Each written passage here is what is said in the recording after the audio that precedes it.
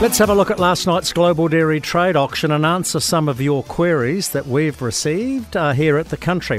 Santiago Aon is Fonterra's Director, Product Portfolio Optimisation. Who thinks of these names?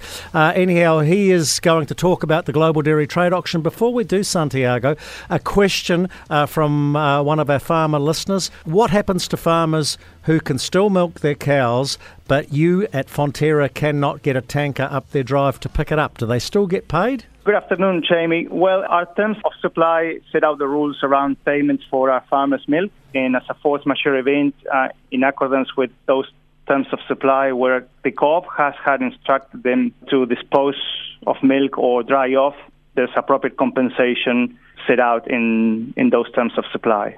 Do we have any idea, and you probably don't, as to how many farmers have had to dry off early? Are there any indications at all?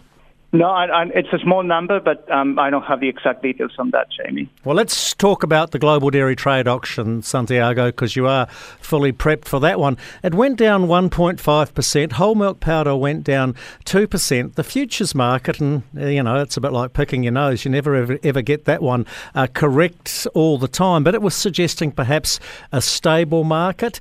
Was this drop off the back of better than expected January production figures here in New Zealand? Well, we've seen mixed results last night on global dairy trade. On one side, it was positive to see more support for our cheese and butter portfolios, which performed really well last night and put us ahead of international prices as they stand today.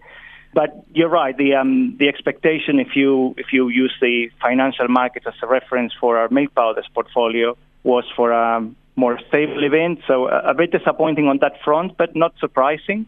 We see the market grappling to find direction between positive signs on the milk supply front, not just New Zealand, but the Southern Hemisphere, dealing with a number of weather conditions that is affecting milk production at the moment, and only the Northern Hemisphere producing a little bit of incremental production in comparison to the previous year. But that supply positive signs contrasts with concerns around inflation in many markets and how that would impact future demand.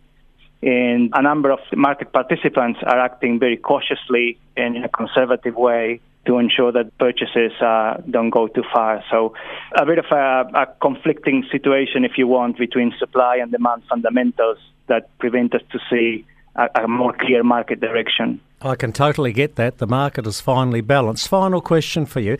How active was China last night in the Global Dairy Trade Auction? That was another one of the positives. We've seen Chinese buyers participating slightly above their usual participation rate. They explained 60% of the purchases last night, which it's quite consistent with the positive signs that we were hearing after the change in the COVID policy and a better than expected Chinese New Year in terms of domestic demand.